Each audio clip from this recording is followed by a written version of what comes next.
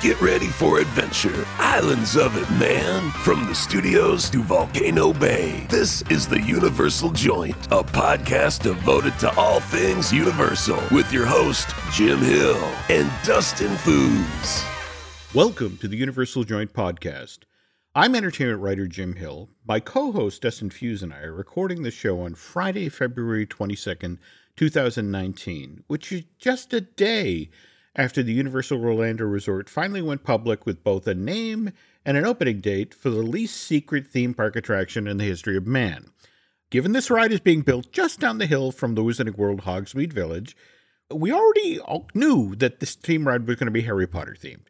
Given that the spot that the attraction that was being built on had previously been occupied by the Dragon Challenge ride, and that Wizarding World Tour ride was just a lightly rethemed version of an opening day of Island Adventure attraction, Dueling Dragons. So we knew it was a coaster. I mean, obviously we knew it was a coaster, but because for the past 9 months we've been watching the on-site construction team use cranes to winch the track into place.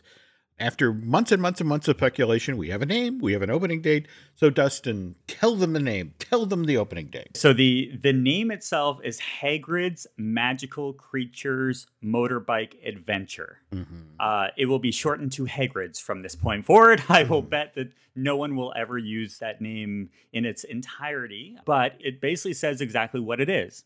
It's a motorbike adventure where you get to see magical creatures. So it makes sense. Okay. And it looks like the opening date is actually only a couple of months away. We're talking about June 13th of 2019. So yeah, about 4 months out. They will be shortening it to Hagrid's, largely because 3 to 5 minute walk away is the Jurassic Park River Adventure. Mm-hmm. And again, both of these adventure attractions are located inside of Islands of Adventure. So that could get confusing real fast. To be fair here, I always thought it was a little on the nose that in Adventureland at Disneyland Park in California, you could go on the Indiana Jones adventure. That always seemed kind of Department of Redundancy department to me. So you and I both know from the aerial photography and from the piece of concept art that showed up online a week before last, the coaster takes us into Hagrid's hut at one point. My only problem with that is if we go over to the queue for the Flight of the Hippogriff, which again, just like Dragon Challenge, it was a previously existing Island Adventure attraction that was Flying Unicorn, which opened 13 months after the park opened. The family-friendly coaster sort of up capacity and help with the family-friendly aspect of islands. You get to see Hagrid's hut from that queue, so it's like, can the hut be in 2 places at the same time, or am I being a jerk here? Or maybe to put a positive spin on this, given that Dragon's Challenge was torn down and replaced with what we hope is a far better Potter-themed experience. Mm-hmm. Maybe we'll get to see the same thing with Flight of the Hippogriff. Maybe they'll pull down this family-friendly coaster and put something in that's a bit more Potter-specific, though.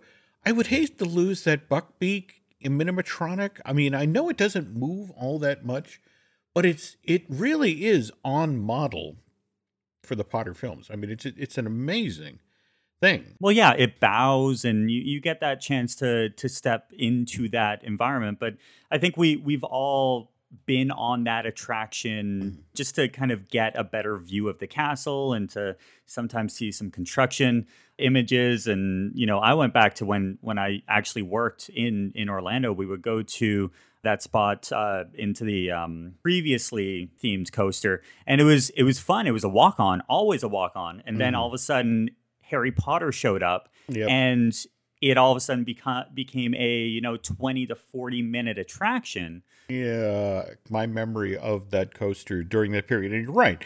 When the Wizarding World was being constructed, that suddenly that went from a walk-on to had quite a wait time. And I remember quite significantly how many people, as soon as they left the station, pulled out cameras. And that was basically then became the soundtrack of the ride. The Universal team member, please put down your cameras. Please put down your cameras. You're going to hurt yourselves. Put down your cameras. And everybody was frantically clicking away to get pictures of the shots of Hogsmeade Village coming together in the castle. And that's a fun memory of 2009, right? Almost Yep. 10 years ago now. And then even before, if we're looking 2008, 2009, that area, with the original Dueling Dragons experience, it was such an incredible coaster. It was one of the best ranked coasters in North America at one given point. And to switch it over to a Harry Potter themed, at first we were all kind of questioning what was going to happen, but as more information came out, I don't know. We'll see what'll happen. I'm still holding out hope to actually get into one of the ride vehicles.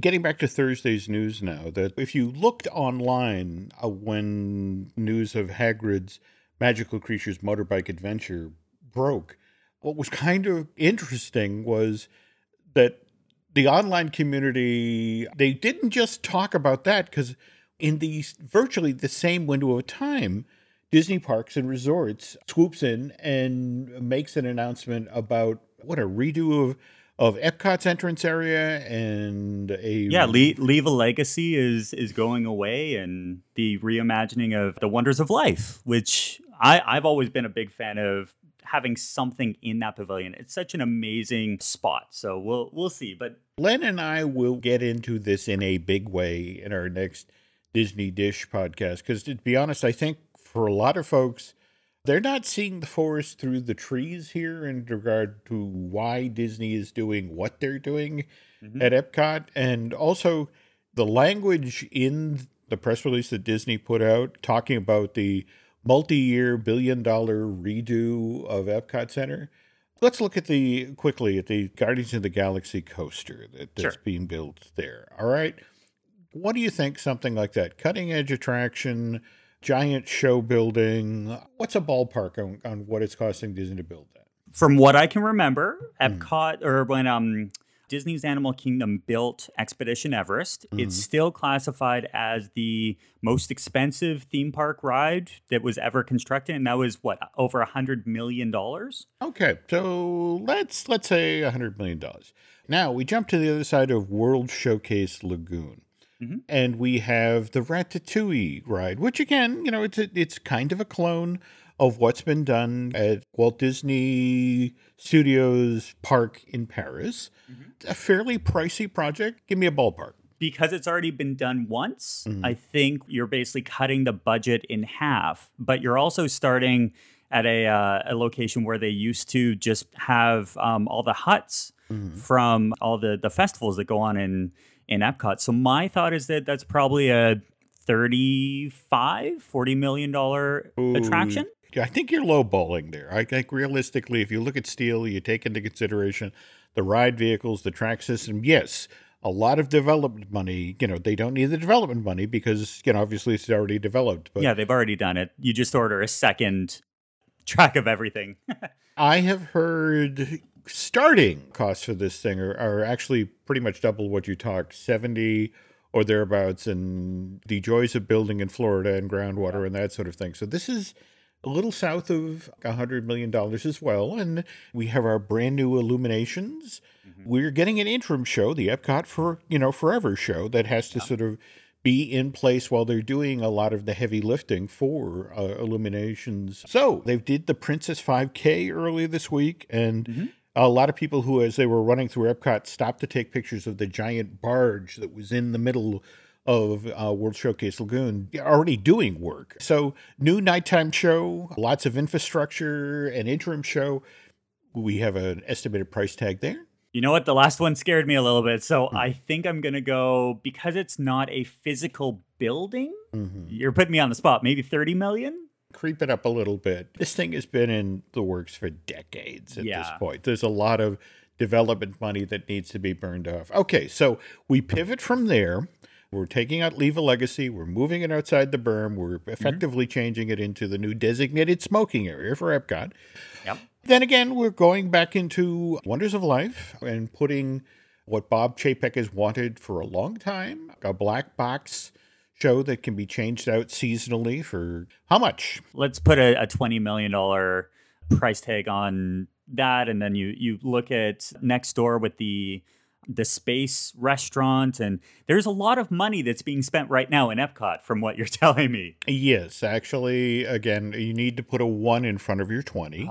That includes the work that's being done on the entrance plaza and the greenery and all of that fun stuff. But here's my question. Are they putting that kind of money towards the new O Canada movie? Oh, you're sweet. I'm sorry. Your multi-year billion-dollar redo of Epcot, we're kind of well past the midway point. In fact, I think that's the thing that people need to understand is, oh boy, we're going to get a brand new Epcot. It's like, no, they've spent half the money already. In fact, more than half the money. Getting back to the press announcement now, let's talk about what you discovered. Because again, there was a lot of controversy in regards to this. There were a number of people out there who felt that Disney had kind of taken the role of a spoiler here, that they'd released their info right on the heels of the Hagrid Magical Creatures or motorcycle attraction. And you've actually found out that was not the case, right? Yeah, so with any sort of social media piece that goes out there, as soon as a post is released, you get notifications. So a lot of people get notifications for various reasons. I have Hootsuite set up on my computer, and I actually have Disney Parks and Universal Orlando as a notification. So when they came out, basically simultaneously, it was pretty shocking, but not really when you actually look at the fact that both of the announcements, so the Universal Orlando announcement was pre-scheduled for 11 a.m., but not really 11 a.m. It was actually 11:03:30. Very specific, and it was done through their social media scheduling tool called Sprinkler.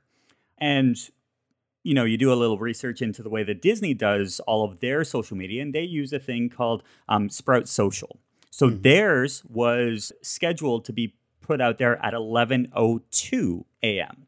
Now, the big thing with social is that you never want to put a big announcement on the hour. As soon as you do that, you're competing with news. So all of these organizations basically pre-scheduled their stuff to go out at the, 03s, 05s, 07s, or 33, 35s, 37s. And that's just the way you get people as they're about to go on a break, or you get news before it's the noon hour. So when they put this out, everyone was up in arms being like, well, Disney broke their new... Well, let's be honest. Disney probably had this saved. And as soon as they heard that something was going to be coming out with Universal, why wouldn't they put it out there? We don't know for sure whether or not that's exactly what happened, but the fact that you're within a minute and a half of two gigantic announcements, it kind of shows that it was pre-scheduled. Got it. Okay, now getting back to the announcement itself. So we have... The language they use to describe Magical Creatures Motorbike Adventure is the most highly themed coaster yet. And I'm quoting from the official press release here. First time ever, guests will fly with Hagrid on a thrilling roller coaster ride that plunges them into the path of some of the Wizarding World's most rarest magical creatures. And you were working on a list of those? Or what's leaked so far? So that the leaks that are out there are actually going to stay out there. Every website that I visited had a different number of mystery characters, especially when you're looking at the fact that Harry Potter and the Fantastic Beasts are kind of having a little bit of overlap. So I think I would love to see what people are thinking. So if anyone wants to head over on Twitter or Instagram and let us know which of these magical creatures you would like to see in this coaster, and if they come true, we'll be able to credit you. But it looks like there's at least 4, maybe 5 that we have found so far. There's the rumors about Fluffy, the three-headed dog. I don't know if we can count the Weasley family Ford Anglia as a creature, but I guess you get to see that during the earliest part of the coaster. And then we saw the Pixies in Cornish the original Pixies, poster. And there's still a couple more. But I think that the more that this coaster will show up in the zeitgeist and people will start to see the trains move, we'll see what'll happen. But there's probably a good amount of crossover. Well, here's hoping. And, well, we'll get to the devil's snare stuff because that keys off of the actual ride mechanism at a later show. But again, construction continues. They're planning all sorts of greenery and that sort of thing. And speaking of construction, just in the past week or so over at the Jurassic Park Discovery Center, team members at Islands have begun preventing guests from going outside to the back in the fine tradition of Universal's worst kept secrets. The reason that people aren't being allowed on the patio is they're getting serious about the next coaster for this park. In fact, I think you and I have talked about, all of the site or the markers that are already in place and, that sort of thing that Yep. they're going forward with this thing. And now what's kind of interesting is if you drill down into Island's history, if you go back to 99 and they talk, you get talking with folks about the design of that park. The idea was you were supposed to come through the port of entry and arrive at, again, the Islands Adventure Lagoon, look across the way and see rising up out of this lush jungle area, the visitor center from the original Jurassic Park movie. And the whole notion was this is this theme park's Sleeping Beauty Castle. It's supposed to be across the water, look inviting, and that's what's going to make you schlep all the way around the lagoon to visit this thing from the hit Steven Spielberg movie. And so you've got that as your view. You're now going to build a coaster in front of it, which is potentially going to screw up that view. And why exactly would you do that? And kind of interesting response from Universal creative folks. Jurassic Park is now Jurassic World. And anybody who's been paying attention to the original Jurassic World movie in 2015, you know what happened to Jurassic World, that this place that, was supposedly lovely and safe and gave you dinosaurs up close and that sort of thing, it's gone totally wrong. It's gone, totally off the rails. And so what better way to indicate that this wonderful, under control place is now out of control than a coaster, zooming in and out of this forest where the roar of the coaster tracks is more than occasionally sort of drowned out by the roar of some huge dinosaur out in the brush there. So this is really about repositioning the back half of the park to, moving it from the Jurassic Park franchise over to the Jurassic World franchise. And I can't tell you who I was talking with, but, they were pointing out, so they said, okay, so you've started work, keeping people off the patio, you're getting serious. What are we talking about for a timetable here? And they were like, if you think about what we had to deal with Dragon Challenge, we had to literally go in, we had to pull down the old coaster, we had to do site prep. That total was 21 months of work. If you go from when it closed in September 4th of 2017 and when the attraction is expected to open, which you were saying, June 13th of this year, right? Yes. They don't have to dismantle this time. It's one of these things where there is no attraction in place there.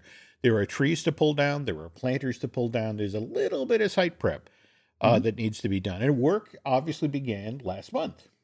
From the Comcast side of the fence, they want to open an attraction of size in each of the Florida theme parks for every year for the next couple of years. So I flat out asked, it's like, are we talking a 2020 opening? My source was like, that's a little ambitious, but in-house, we're talking about it? Well, because it would be late Would have to 2020, be. early. And no one really opens a theme park attraction in February. So you're probably looking spring break. So many of the seasonal events right now are held mostly over at Universal Studios, Florida. You have things like Grinchmas and Holiday at Hogwarts, which happen as part of, holidays at Universal, but it's not nearly what they do on the Universal Studios Florida side of things, like Mardi Gras. And speaking of Mardi Gras, on our last show, you talked about how with this year's Mardi Gras celebration, we saw the Universal Orlando Resort tweaking things. In fact, sort of taking ideas that had been popular at the Epcot's International Food and Wine Festival, and like for example, the tiny tasting plates, that sort of thing, and seeing if they would work at this event. And it turns out they've got another Epcot-inspired idea going on here, the Mardi Gras tasting lanyard. What's that all about? With Mardi Gras comes a number of incredible New Orleans-inspired dishes. So everything that you can imagine, if you can get it in New Orleans, they've basically found a way to replicate that taste and those seasonings at Mardi Gras. So what they've done is allow you to have multiple dishes and beverages basically combined for one upfront price. So you can buy a lanyard that allows you to choose from, there's 3 price points, right? So we got the 5 items for $30, which equals out to $6 per item, which, keep in mind, each item ranges between $5.50 and upwards of $8 or $9, depending on what you're getting. The average is about $7. Okay. So when you buy this in advance, $5 or 5 items for $30, that's a good deal. If you do 10 items, you can actually save even more because you spend $50 plus tax, of course, and it kind of lowers the price down. Now, the big deal is the exclusive pass holder tasting lanyard, which is 15 items for $60. That's not bad. No. There's a great savings there, but at the same time, you have to sort of factor in what people have paid for their annual pass. But no, I get that. Annual pass holders, you're talking about a lot of Orlando area locals, the types who kind of circle back on events like Food and Wine or Festival of the Arts or again, Mardi Gras. And in this case, a lot of people go back to Mardi Gras because, a musical group that they like is coming in for a weekend or that sort of thing. But you had mentioned that as part of sort of creating new revenue streams on the backs of these folks, they were also bringing other add-on experiences in. And so what is this about an all-you-can-eat crawfish boil?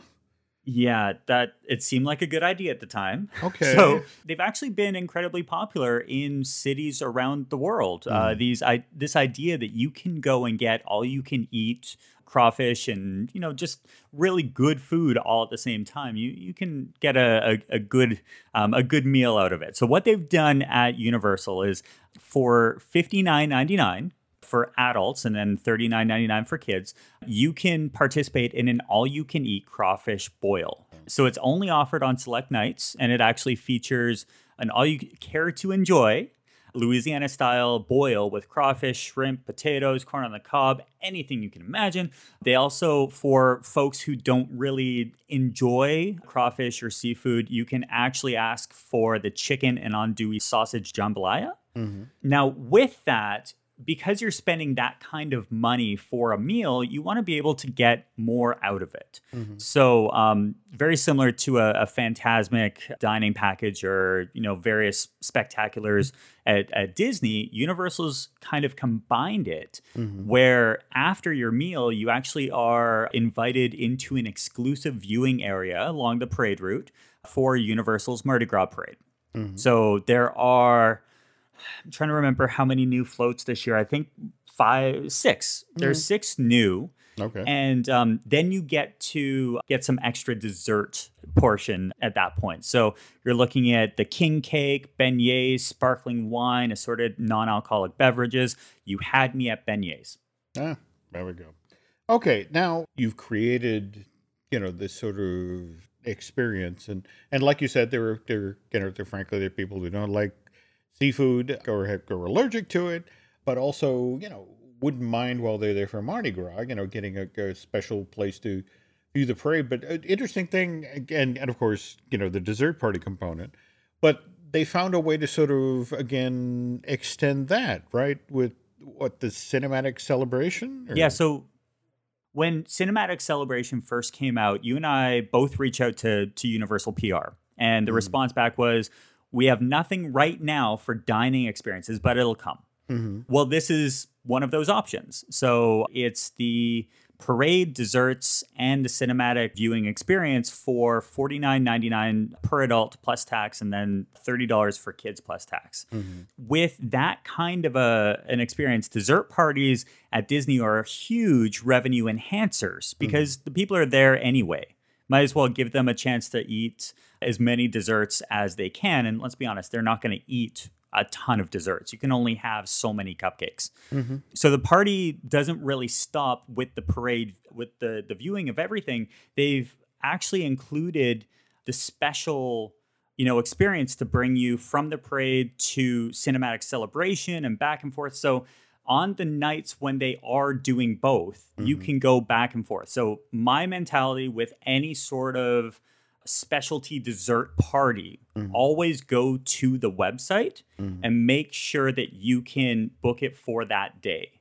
Now, we've seen in Universal Studios that they do have a booth set up where if they do have availability, they'll sell it day of. But the best example is always look on the website and buy it ahead of time. If this exclusive viewing area, I mean, I wonder if they double down. I mean, literally, they bring the folks over from the crawfish boil to the same area where they've got the people who bought the exclusive parade viewing and the dessert party, and they all have dessert together. And then end of the parade, the crawfish people wander off, and the rest of the folks are taken over to cinematic celebration. I wonder, I'll have to do a little digging there. But since Cinematic Celebration opened in July of last year, I have to say one of my favorite aspects of the show is when they break out the footage from the first two How to Train Your Dragon movies, which is synced up to John Powell's amazing score for those movies. And speaking of Toothless and Hiccup, if you're a fan of those characters, there's actually a number of ways you can get to interact or at least experience this Viking and his pet nights here at the Universal Parks, which Dustin and I will get to after this commercial break.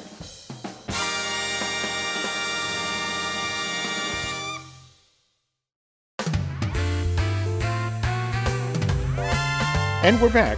So we were just talking about Universal's Cinematic Celebration, which Universal Studios Florida's nighttime lagoon show, and people love to shoot these things with their phones and share them with friends at home or put them on social media. But at that point in the day, most people's iPhones are running on fumes, at least from a power point of view. But Universal, starting just this past week, is starting to address this issue, and you kind of tripped over this story. Care to share? Sure. So over at Walt Disney World, we've had a product and a service that you could buy called Fuel Rods. So Fuel Rods is all over the place at Disney World. They won't call it Fuel Rods. It's actually known as a portable charging device. So if you ask for where the nearest fuel rod location, you'll get the look of, huh? But if you talk about the portable charging station kiosk, that's where it is. Well, they've been expanding rapidly, not just at Disney, but in theme parks around Florida and in airports and everything like that. Well, they showed up at Universal over the last week. So we now have, there's 6 locations on property, including the theme parks and the resorts, with 4 more that will be coming. And that's just the start. Now, with Universal, it is a little bit different than over at Disney. And I did reach out to Fuel Rods and, amazing people. And the idea of creating something that actually helps people when they're in the parks and able to recharge their phone. Because we do live in a social media world where if your phone dies, you're dead. That's it. You're not there. So you need to have something, and you can only have so many external portable chargers charged at the hotel before you go out. So with Fuel Rod being over at Universal, you can go and use any fuel rod, even if you've bought it at Disney or on their website, and then exchange it when it's dead, and then you get a new one. Now, at Universal, it's different. They've actually instituted a $3 charge for each and every single time that you swap out your fuel rod. That is different. So we're going into a potential changing of a business model, because with everyone having one, they can't really make any sort of money because everyone's going back and forth and just exchanging their old one. Really, at Universal, you want to have this. You want to have the potential to save your vacation memories. So my mentality is always you go online, go to their website, pick up your fuel rod, and then when you're in the parks, just know that at Universal, you're going to have that $3 charge. very similar to what we were talking about just a few weeks ago with the additional charge at for the backpacks that came in December, where you have to pay to store your backpack, even though you actually can't take your backpack on any ride. So with Universal, there are more upcharges than over at Disney throughout the spectrum of vacation planning and trip planning. It's all about knowing in advance what you will have to budget. So when fuel rods came in, definitely a step in the right direction because everyone's used to them if you've been to a Disney park. Good to know. All right, getting back to How to Train Your Dragon now. If you're sitting here with your phone and you're filming the sequence in Cinematic Celebration that shows Toothless and Hiccup, flying over Universal Studios Lagoon, and that's not enough for you. It turns out that now through March 12th, there's actually a photo and video booth set up across from the entrance of Animal Kingdom's Actors Stage. And the gimmick is that you can sit on the Toothless in this thing where it's in front of a green screen. Mm-hmm. And what they'll do is they'll film you with your phone and then they'll email you this video. If, on the other hand, you're an old-fashioned Luddite like myself and you want an actual photo of yourself sitting on this thing, they will sell you that. This is in a freebie, and I guess they swap out for the green screen some sort of appropriate background. But that's the East Coast version. West Coast, much more interesting. You chase down the photos and the video of the walk-around Toothless character that's debuted at Universal Studios Hollywood over the past week or so. And it's not in the park. It makes its appearance outside the park. They bring it out next to, through the gate that's near the guest relation tickets windows, just to the right of the arch. So guests who are entering the park can run over and quickly and get their picture taken with Toothless. But it's a really interesting Toothless, Dustin. What do you want to say about this thing? It hurt my back just looking at it. Yeah. As someone who has had experience with entertainment at the parks, it's all about ease and making sure that the actor who is bringing that character to life, also known as friends with Toothless, I really hope that they've got a situation set up within that costume to actually make it so it's easy. Because from the outside, it looks just heavy and difficult to operate. I mean, it has great detailing. In fact, there's at least one video that shows it finishing its visit with guests, and it turns around to leave, and you can actually see this tail hanging off of the costume that has the artificial fin that Hiccup made for Toothless in the first film to help him control himself in flight. And I love the detailing, but it just, as slow as the performer in the suit moves, you just sense, oh, this is heavy, and this is, I hope there's a chiropractor backstage. This arrives at the Universal Parks pretty much in the same window of time that the new Kevin walk-around, the giant bird from Pixar's Up, showed up at Animal Kingdom. And talk about bearing the needle in the exact opposite direction. I mean, this Kevin walk-around is on model. Its eyes blink, its mouth opens, its heads turn, it makes the squawk that the character made during the movie.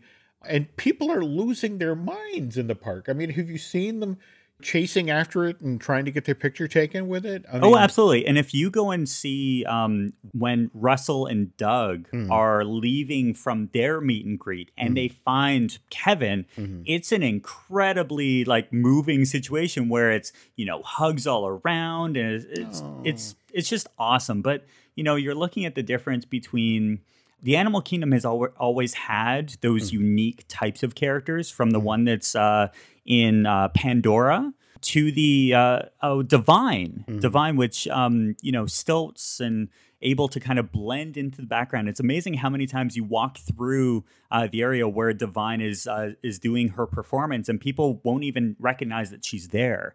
So in the Animal Kingdom, they have that ability to really play on the atmosphere. I think the issue that we saw with what's going on in Hollywood is it's just a big costume. It is. And I think the Kevin costume, just the fact that there are these little rudimentary wings, which I guess is, you see them move every now and then. Whenever I watch the footage of Kevin moving in the park and surrounded by crowds and that sort of thing, I get kind of nervous for the cast member that's inside, or excuse me, the friend of Kevin, because what happens if they fall? How can they brace themselves in that outfit? Love the look of it. I love what they did with it. And I'm kind of hoping that in regard to Universal, if you look at what they did at Island Adventure with Blue, with the raptor encounter there, and you contrast that with what they've done in Florida, where it's a full raptor costume and it's walking around and no strings attached. I mean, I'm hoping they do the same thing with this Toothless thing, because How to Train Your Dragon Hidden World is being sold right now as the final chapter of this trilogy. But from Steve Burke, from the mouth of Steve Burke, the head of Comcast, all right, he's the guy who authorized back in April of 2016 to spend $3.8 billion to acquire DreamWorks Animation. One of the reasons they did that is the whole point of making this purchase was to get their hands, so Comcast could get its hands on a ready-made set of characters and stories that could then be used to fuel the creation of theme park attractions and licensed merch, which the whole point of doing this was to take the low single-digit returns of the movie business and turn it into an entirely different business for them. Burke was really upfront about this. He said because they were able to get their hands on the DreamWorks characters, they advanced Comcast consumer products agenda about 5 years. They now had this library of characters they could do things with. And we're seeing what they plan on doing. For example, I don't know if you're familiar with iFly, the indoor skydiving thing. Yeah, we've got one of them up here in Toronto, and I did a little search into how many locations there are around the U.S., and wow. Yeah. Well, you might want to swing by there, because right now, for a short time, they're actually offering a How to Train Your Dragons flying experience, where they basically put a VR helmet on you, take you into the hurricane force wind chamber, and fly you around while you're viewing footage from How to Train Your Dragon. Now, the tough thing, though, I do have to preface this. It is for U.S.-based iFly locations right now. Yep. But if you are outside of the U.S., you can either take a trip down to, New York or Washington State or wherever, or, just kind of send a tweet over to iFly and be like, I would like this, please. Yeah, no. I definitely agree. And more to the point, if you're more of a I like my feet on the ground kind of guy, but you still want a Dragons VR experience, there's a traveling show going around the U.S. right now. I guess it's partnered with Walmart. You basically get to enter a dragon's cave. Well, I guess that they are VR chairs that are powered by a VR backpack, but you get this 5-minute long journey through the hidden world with Astrid, Hiccup, Toothless, and Hookfang. But that right now, that started in Burbank just this past week, and it's making its way through California right now, Pico Rivera. This is in Anaheim right now, folks, so if the line's still long at Disneyland, go to Walmart. You can go to How to Train Your Dragon. And then from there, heads out to Vegas in March. It's in Arizona, latter part of that month, heads to Texas, and finishes up in Bentonville, Arkansas, the home of Walmart, April 7th through the 9th. If you're willing to travel that far. If you're willing to travel to Arkansas. Yeah, why not just keep going and continue to Dubai, especially to Motion Gate Dubai. That's the Hollywood-inspired theme park that opened back in December of 2016, because 6 months after that park opened, they got a Dragon Gliders attraction. And this is actually in the DreamWorks section of that theme park. And I want to stress here that the licensing deal that allowed this to be built in Dubai, happened long before Steve Burke made Comcast pony up $3.8 billion for DreamWorks Animation. And it's licensed strictly for this region. Again, it's a storytelling coaster that allows you to stop, start, turn, pay attention to media, animatronic figures, that sort of thing. And in fact, it sounds an awful lot like Hagrid's Magical Creatures motorcycle adventure. And Going back to this Universal Cinematic Celebration show, the whole conceit of that show is supposed to be you're basically getting kiss goodnight from all the characters you've met that day by going to various attractions around the park. So you get Harry Potter, you get Fast and Furious, you get Transformers, you get the Minions. And then in the middle of that, you get How to Train Your Dragon. And there is no How to Train Your Dragon attraction in Florida. Yet. Just watch the space, folks, because it'll be kind of interesting on the other side of our Jurassic World coaster opening up. And again, with that whole supposedly mission from Steve Burke, the notion of a brand new ride per year, per park in Florida. Be interesting to see if we get a dragon popping up there, or if we get dragons popping up over in Fantastic Worlds, which, circling back to the story you talked about at the top of the show, what do you suppose Disney's going to have in the hopper to counter that announcement? I have absolutely no idea, because it's as soon as you have an experience like Hagrid's, coaster announced, and then you have Jurassic World announced, and we all know right up the street there is shovels in the ground for an entire theme park. What's left? And more importantly, with DreamWorks, with the story that we had last Universal joint, where it was talking about keeping things in the family, keeping more Comcast style and owned properties. It's going to be an interesting 2019. I think this is just the beginning. Oh, no, definitely. Lots of news yet to break, and we will talk about it on this podcast. But if people are in between episodes of Universal Joint and want to hear your dulcet tones, Dustin, where else can they find you? So I'm over at stepstomagic.com. Trip planning, vacation ideas, ways you can spend your money more at the Disney and Universal theme parks. In fact, we just did an article about the dining experiences at Universal, the best quick service dining.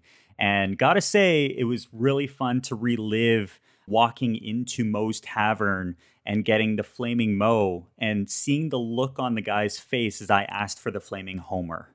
And he had no idea what I was talking about. So going into in depth about the dining is just a fun thing for me. So yeah, I'm at stepstomagic.com, Twitter, Pinterest, wherever. Okay. And on my side of the fence, the podcast that started all, Disney Dish with Len Testa. We have the fine-tuning podcast that I do with Drew Taylor. We have Marvel Us Disney. That's the show I do with the amazing Aaron Adams. And didn't you add a new?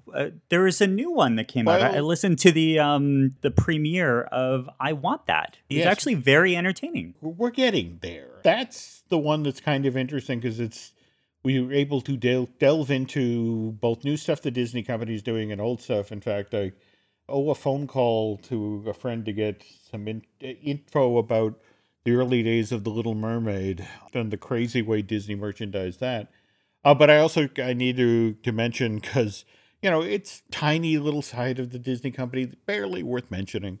Star Wars, that's the show I do with the amazing Dan Z, and that is looking at Lucasfilm. And we're going to see some very interesting stories popping up very shortly online, because this past week, Disney has done its first previewing of Galaxy's Edge. There were reporters on site this week, and all of those folks I know are under moratorium or deadline or that sort of thing, but we'll start to see that stuff bubble up. But again, I cannot wait to see how Universal responds when the Star Wars stuff starts coming out. But we'll get to that in future episodes of the Universal Joint. I'm sure there's plenty of stuff that Dustin and I will be talking about in the weeks ahead, so please circle back on the show. But if you get the chance, head over to iTunes and please rate and recommend our show. It always helps to expand the audience a little bit. Until that time, on behalf of Mr. Refuse myself, thanks for listening, and we'll be back. It's been groovy having you hang with us for the Universal Joint. Tune in again for this and other great podcasts found on the Jim Hill Media Network.